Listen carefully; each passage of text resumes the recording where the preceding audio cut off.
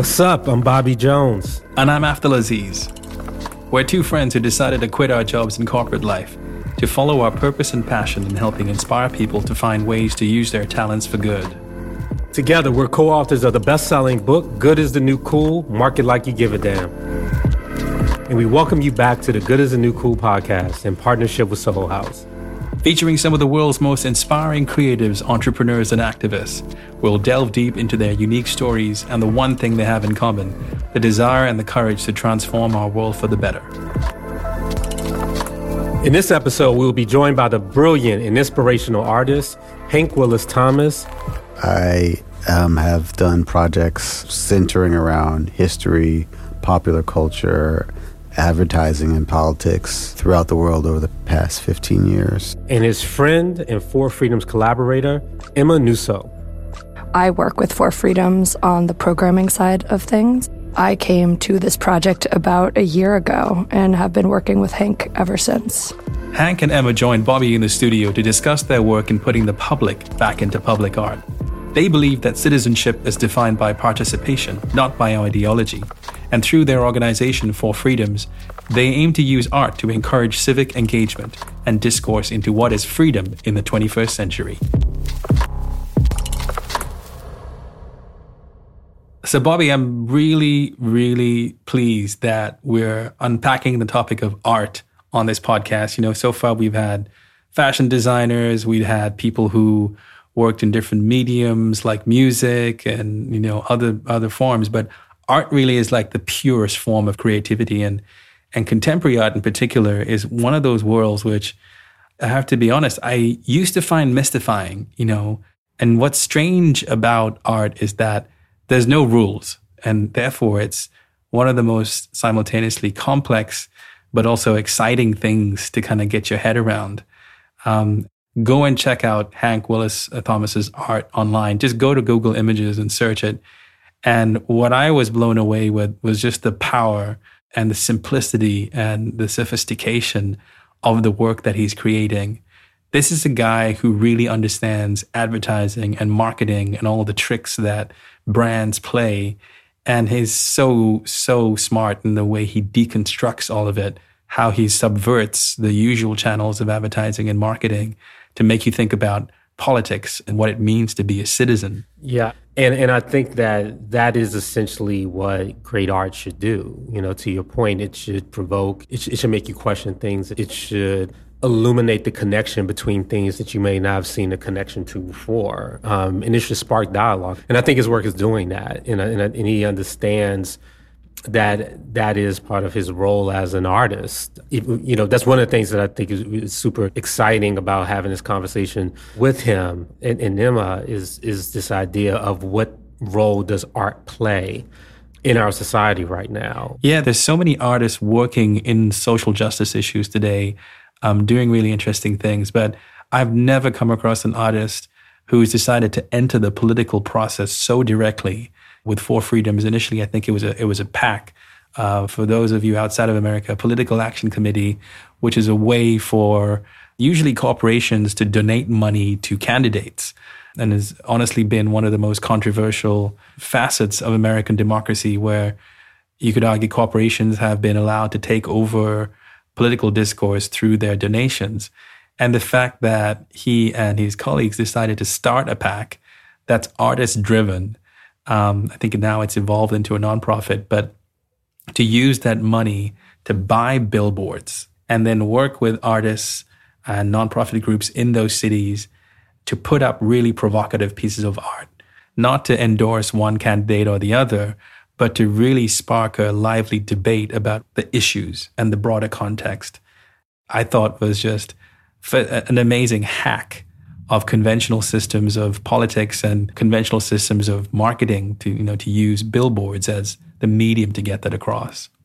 So, Bobby, what are some of Hank's works that have really kind of, connected with you? Unbranded was a previous work of his, which he used images from advertisements targeting African Americans between 1968 to the present. And in this piece, he removed all the products and logos from the images to kind of really zone in on the way that people have been represented in art, in popular culture. And then his Branded series, had really talked about this idea of visual representation of race to the African American body and the way that it deliberately uses branded logos and corporate signs and shows this connection to the commodification of Black male bodies and how it's been used in lots of ways to generate wealth, from a capitalist standpoint. And so there's this real interesting recognition of the power of advertising and what it can do and what it can be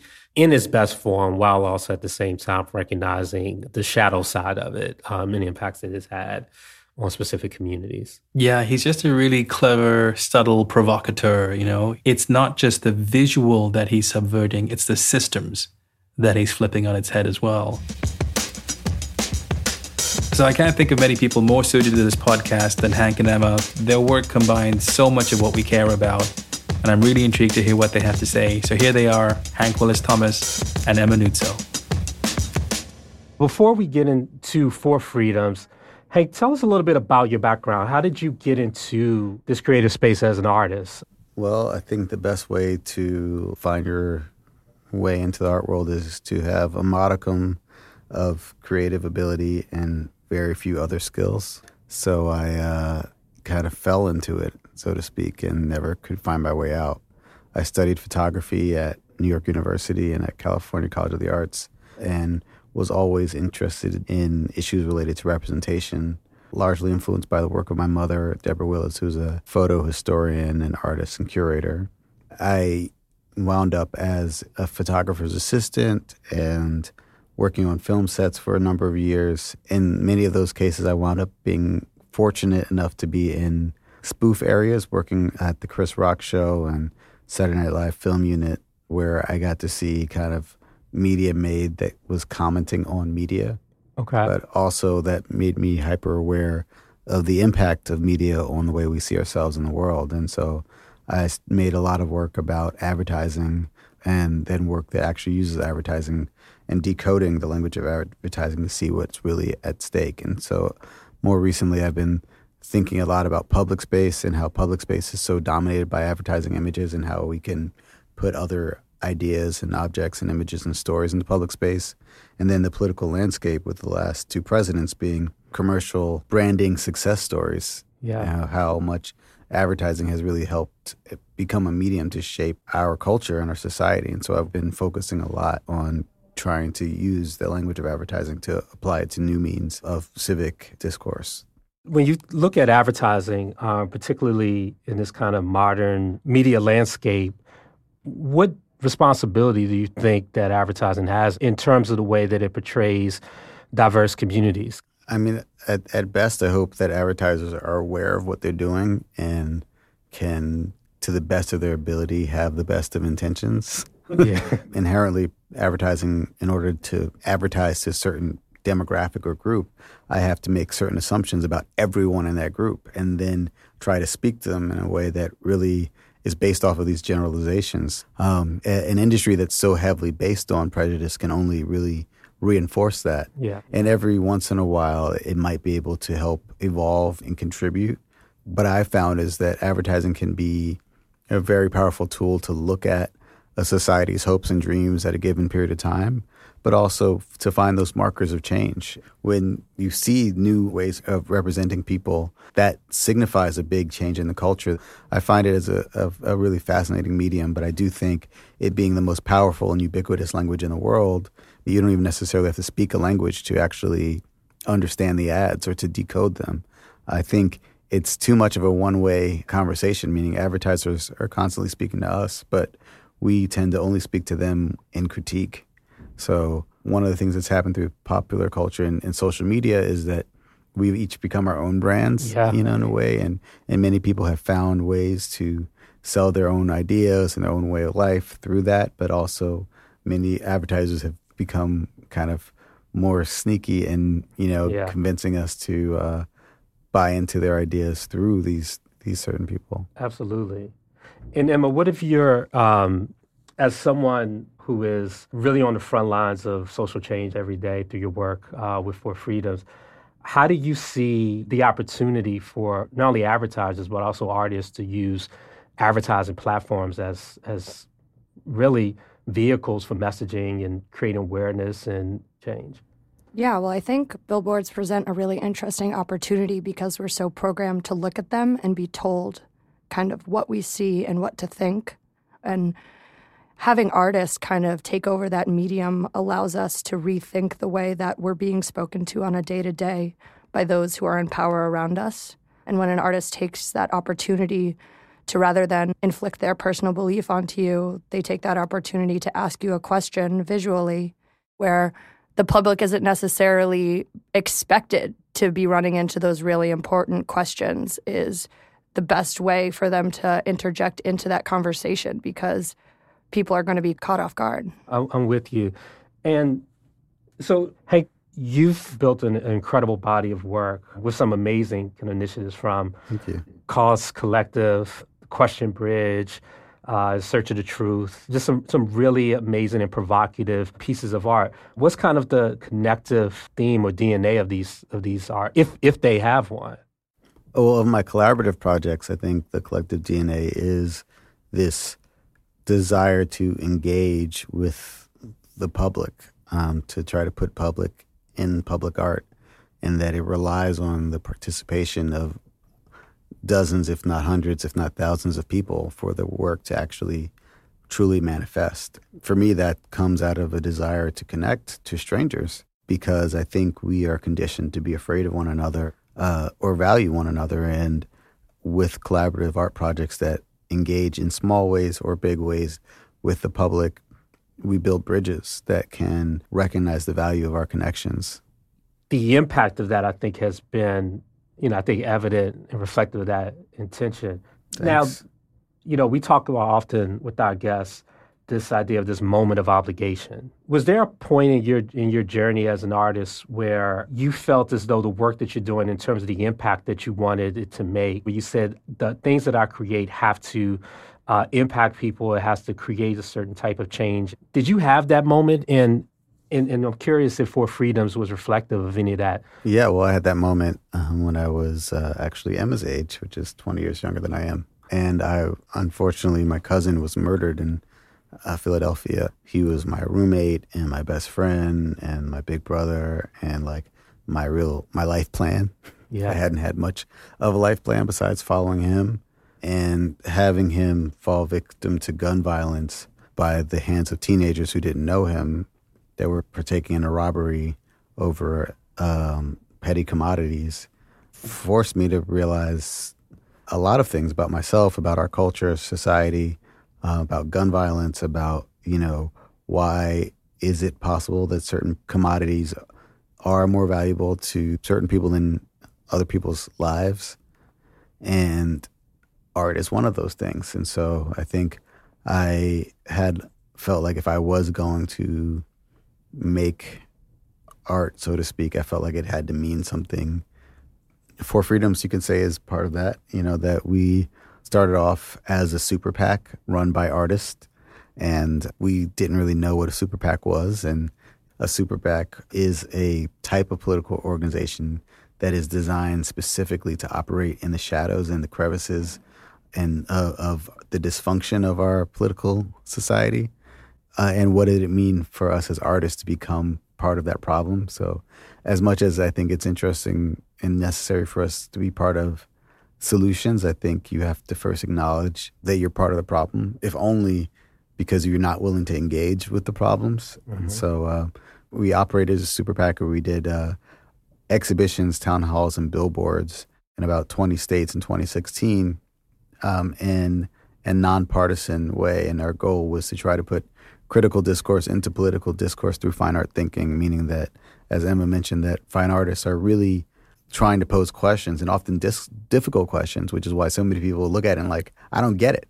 Yeah. But even in saying I don't get it, you are somewhat getting it, because if it's too easy to read on the first reading, then maybe you're not looking hard enough and you're not engaging with other people to help you find the answers. And so we feel like our political landscape is that way also, where people just make really shallow, simple statements and don't really want to evolve and engage and ask challenging questions. And so we're now working on this 50-state initiative where we're doing exhibitions, town halls, and billboards and other activations in all 50 states from September to November of 2018.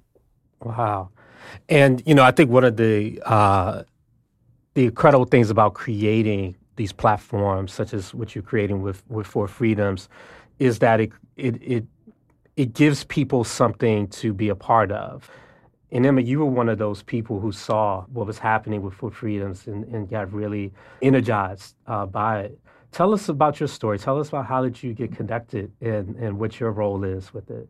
Yeah, kind of a funny story. I first ran into the For Freedoms initiative. I was working at the Jack Shademan Gallery, where For Freedoms held our first show and our first kind of HQ right before we ran that 2016 Billboard project. And saw during my time there an advertisement for a town hall being held at ICP, the International Center for Photography here in New York City, and went. And I linked up with Hank because during the discussion of the town hall, which was based upon freedom of speech, Hank and I actually disagreed upon something. I had mentioned something about the act of speech, and Hank turned around and said, well, you know what I think about that? And afterwards, handed me his email. What was the disagreement? What were the I like to pick fights with people who are 20 years younger. Yeah, seriously. I am a white woman, and I was talking about how, yes, though, there should always be freedom of speech, how the balance of our speech is not equal, and how some of us should maybe take a step back in order to allow other forms of speech to happen. And I think Hank felt a little differently because of where he comes from, and that's kind of the beauty of For Freedoms, is that we can disagree upon the minutia of these fundamental rights and still want to come together and have a conversation. Nice. It's funny, I'd forgotten that conversation happened. But I think you were saying as a white woman, you shouldn't be able to speak about certain issues or something like that. I think I was saying that we should shut up about certain things. Okay. My position was that I feel like we all need to listen and we all need to speak, because I think there are a lot of times when people are quiet when I wish they had said what they were really thinking. Yeah. Yeah. And so I feel like to keep everyone engaged in the conversation is really important, because otherwise a lot can happen with what's left unsaid. And that's part of what everyone's trying to navigate, right? Is this idea of what voices should be heard and what's the truth that should be told. We've kind of come into this space that some are talking about political correctness or all of these other things in which people in the public space are, becoming increasingly afraid of saying the wrong thing. How do you create these spaces for this open dialogue and these conversations when there's such a fear of being offensive? What's really important is to create a space in which you understand that even if you say something that might be insensitive, as long as you're there to take the criticism and understand and listen to why it's insensitive, then you're welcome to make a mistake. I know, as an individual myself, I've made so many mistakes growing up, especially saying things and believing things that just are inaccurate and saying things that would definitely offend somebody. But what you have to do is come at those issues with an open mind and be willing to change. Our project is very easy to criticize, but that's also why we do it. I think no artist starts a piece assuming that it's going to be great. Mm-hmm. Yeah. You have to figure that out along the way, and who knows where it goes from here. And we really want this to be an open source collaboration, open source project, and we want people to poke holes in it. Some people are like, oh, I can poke holes in it, so I don't want to participate. And we're like, no. Yeah. Poking holes in it is actually part of the participation. Yeah. We want to embrace the complexity. We want to challenge it. We want to understand how to navigate it, and recognize that takes different people and different means. So one of the joys I have in the project is kind of finding people who feel like, oh, you got to pick a side because it's critical. You have to pick a side now, or, what if you get money from this person and blah, blah, blah, and trying to encourage them to think the bigger picture. And so we've been framing our project as anti-partisan instead of nonpartisan, which it triggers people because they think that means either apolitical, which is not serious, but instead we're saying there's not just two sides to any issue. There's as many different perspectives as there are people. And so how do we start to think about the greater good in an intersectional way rather than in a kind of universal way?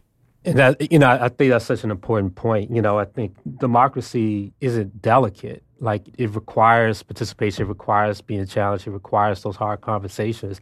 How do you navigate this idea of being anti-partisan, having these difficult conversations with institutions that may not be their default way, or that it may be foreign to them and new to them, and with a lot of Americans who feel as though they have to take a side? Well, whenever we get this question from partners, which often happens because we're working with institutions all across the country, in D.C. and Puerto Rico, we have a lot of institutions who are backed by very conservative donors. We have a lot of institutions that are in very divided politically areas of the country. And what we always say at For Freedoms is that citizenship should be defined by participation rather than partisanship. So we're never here to tell you what to think or who to vote for.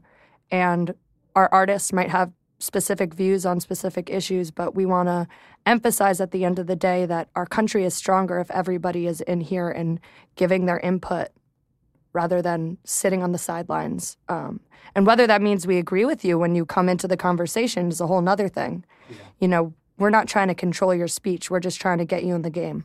And it's also, what are you for, not what are you against? Yeah. I think it's easy to be oppositional. It's much harder to say what we believe in. If you believe in freedom, first of all, what is freedom? What is equality? And then, how do your values manifest that? We did a town hall in Aspen, which is a fascinating place to do a town hall. Freedom of speech and creativity and democracy. And at the end of it, someone said, I want freedom to have as much guns, as much ammunition as I want. My cousin being a victim of gun violence, obviously I have a different relationship to guns than he does, as far as my position is that, I don't want more of any of those things. Yeah. But I don't necessarily believe that my desire should, usurp his. Mm-hmm. And I said, since my cousin was murdered in 2000, over 200,000 Americans were shot and killed. And I'm sure you didn't want that to happen. Yeah. And so if you do, want to have these weapons, but you also want people to be able to live full, healthy lives and not fall victim to gun violence, either through suicide, through criminal violence, or sanctioned violence, I think we can have the conversation. And also recognizing that there's no final solution.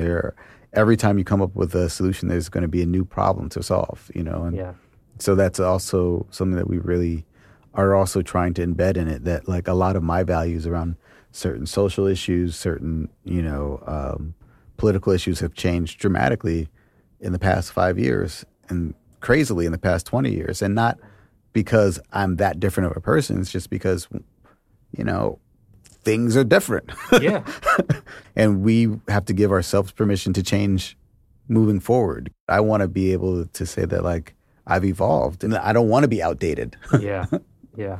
A lot of that evolution, it happens through exposure and it happens through interaction. And, that's why I think it's particularly interesting and important that a part of the work that you're doing brings people together for these conversations and that dialogue. Because in a lot of places, that's not happening on its own. We need to create this space where it's okay to not walk through the door with the same ideology. And it's okay for us to walk outside after this without having the same ideology or background. But while we're here, let's open ourselves up to each other's experiences, points of view, and what have you. And that, I think, in itself is a transformative experience for a lot of people. And so I think about that within the context of not just the nation overall, but particularly as it relates to this upcoming midterms, with the country being as polarized probably as it's been before.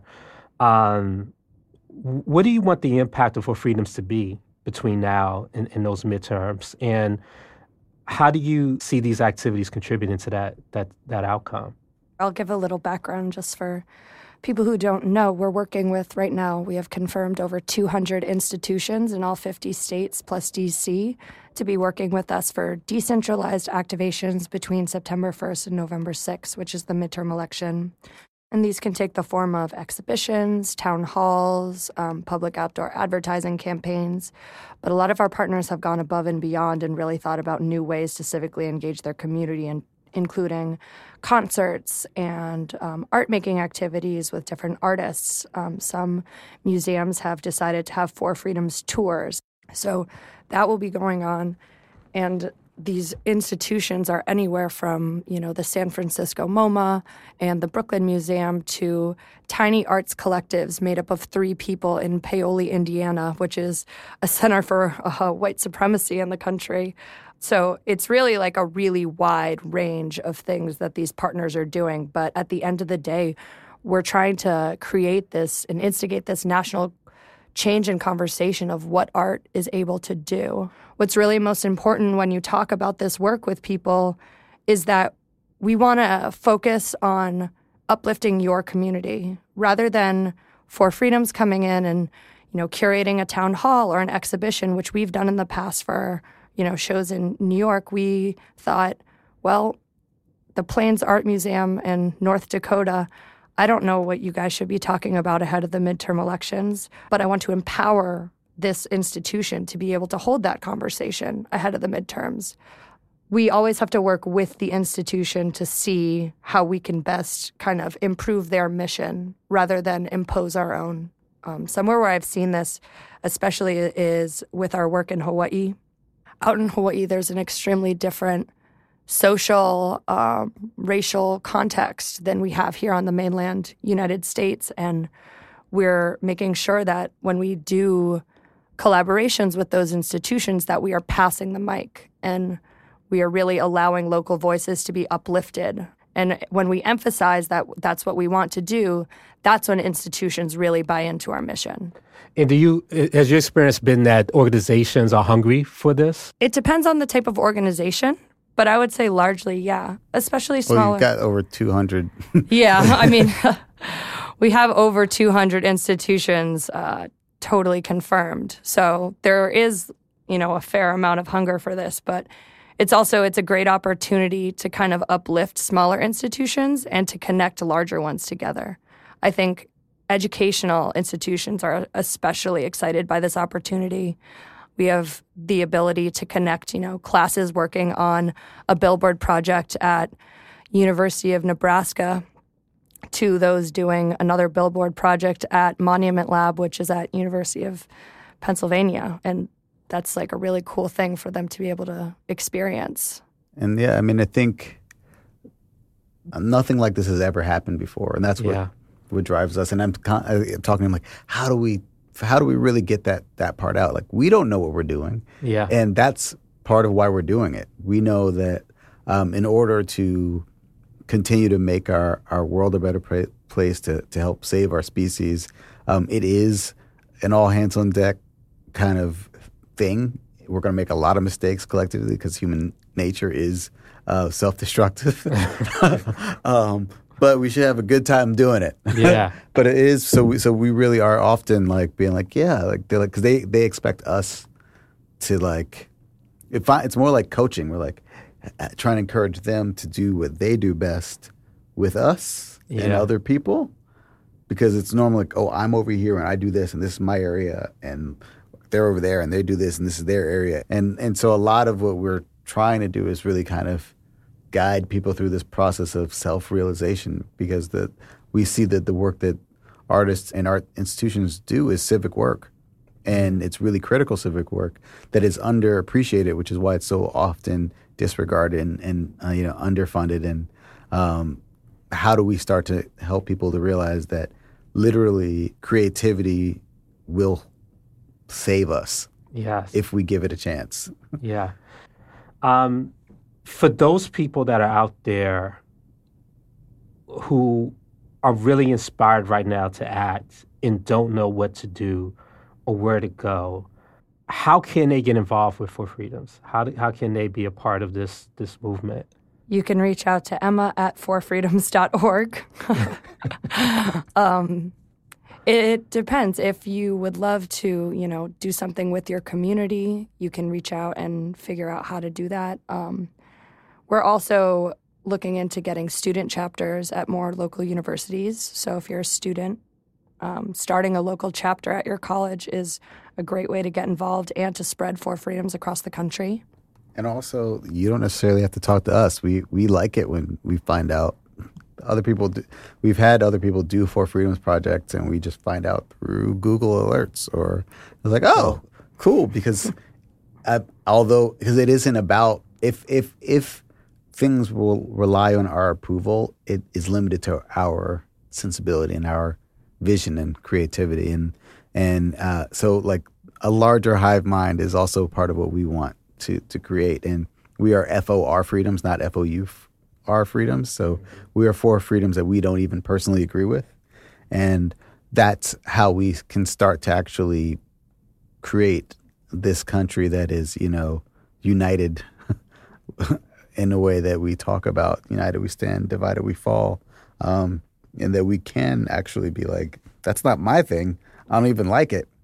But to the degree that it continues to make space for us all to live our best lives and be our greatest individual selves, acknowledging that our individual selves is connected, I think that is the ultimate manifestation of liberty is recognizing that your individual choices, although yours, have a huge effect on everyone else and in turn you in ways that you may not even recognize.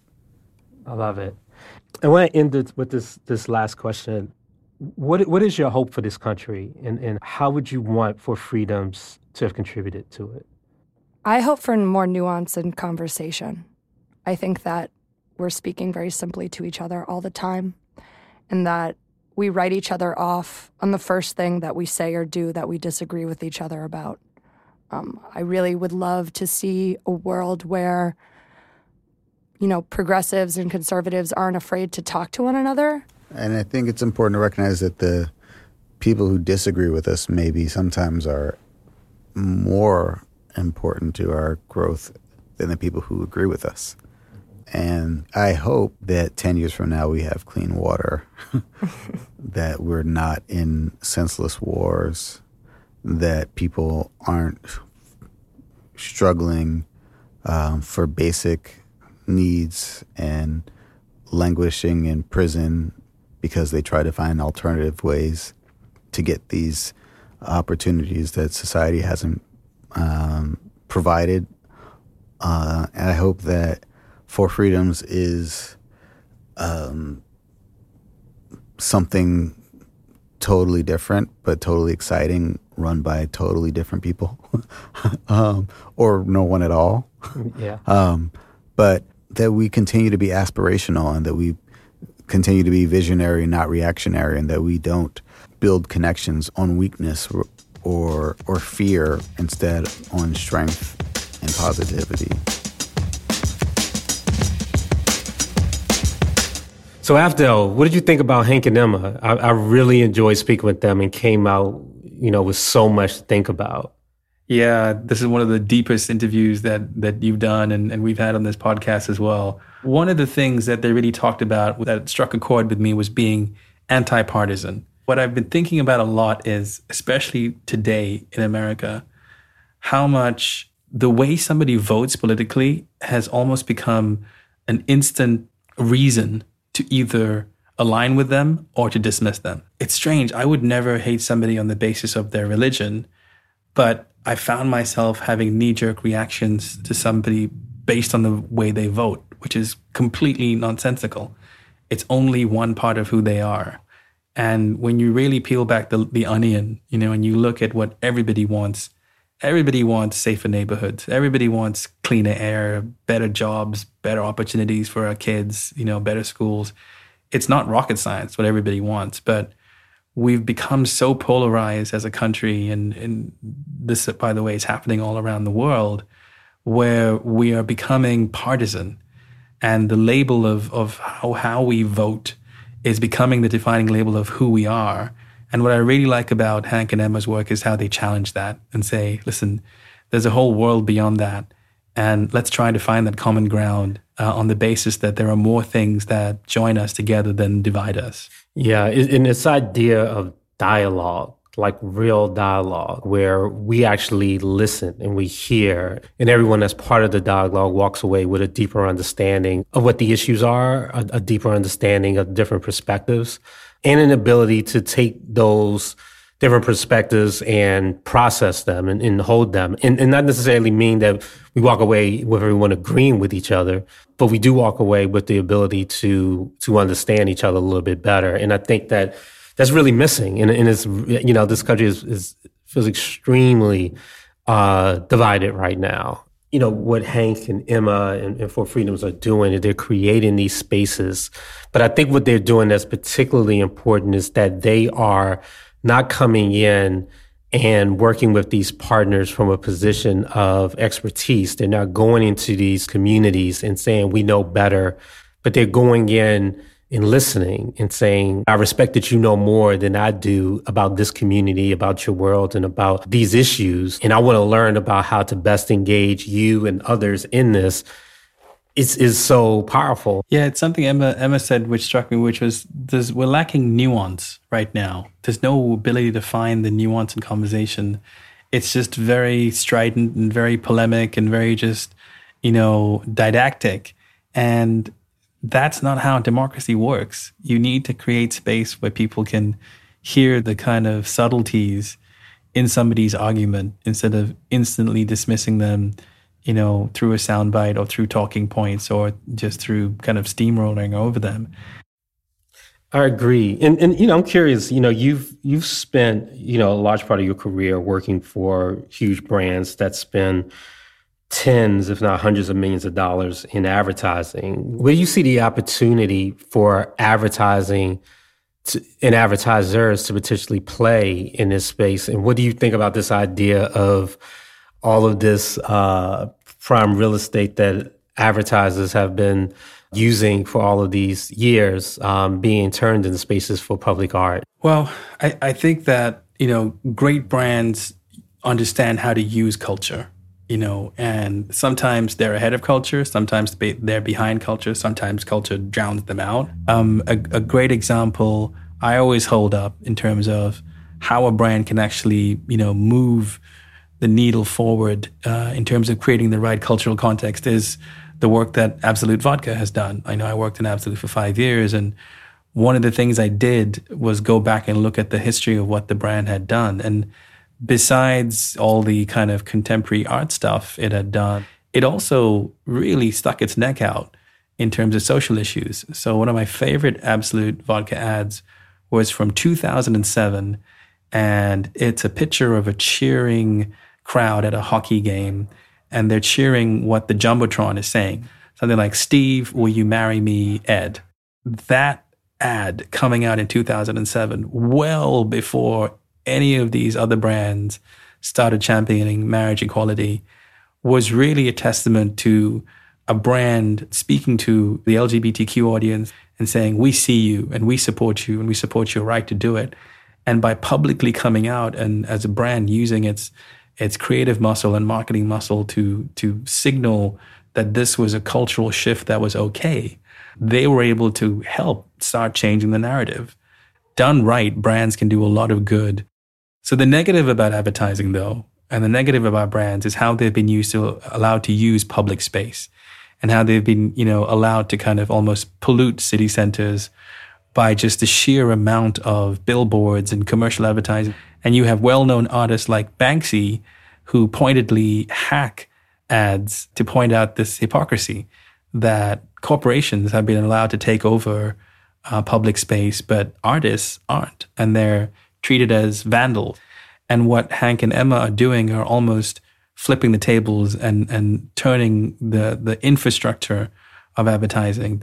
I think there's something really powerful about the relationship between advertising and art being replaced by each other. at different points. And it's really interesting to think about what our society needs right now for art to be. And it is really interesting about this idea that art being a catalyst for critical discourse. But I think what Hank and Emma and For Freedoms is doing is taking it to the next level and saying, now that art has sparked it, how can we also take this level of critical discourse and move it to the next phase of what is top of mind, which is politics? Yeah, I think there's one line which I think Hank said, which struck with me, which is, creativity will save us if we give it a chance. So I think what they're trying to do is not just use creativity in artists to spark the conversation, but then also use it to spark creativity in people, in how we solve those problems. Because that is really the secret to it. That's how you get past the sound bites and the bubbles and things like that, is where you have somebody who's able to come up with a creative solution that bridges that seemingly, unbridgeable divide. It starts with people, and it starts with people being creative about what they can do themselves. This program was brought to you by Good is the New Cool and Soul House in association with Radio Wolfgang. It was hosted by me, Bobby Jones, and Afdel Aziz. It features the fantastic Hank Willis Thomas and Emma Nusso. Keep in touch with us on social media via @GoodIsTheNewCool. Make sure you subscribe to the Good is the New Cool podcast wherever you go to listen to your favorite podcast today. If you want to know more, please go to goodisthenewcool.org.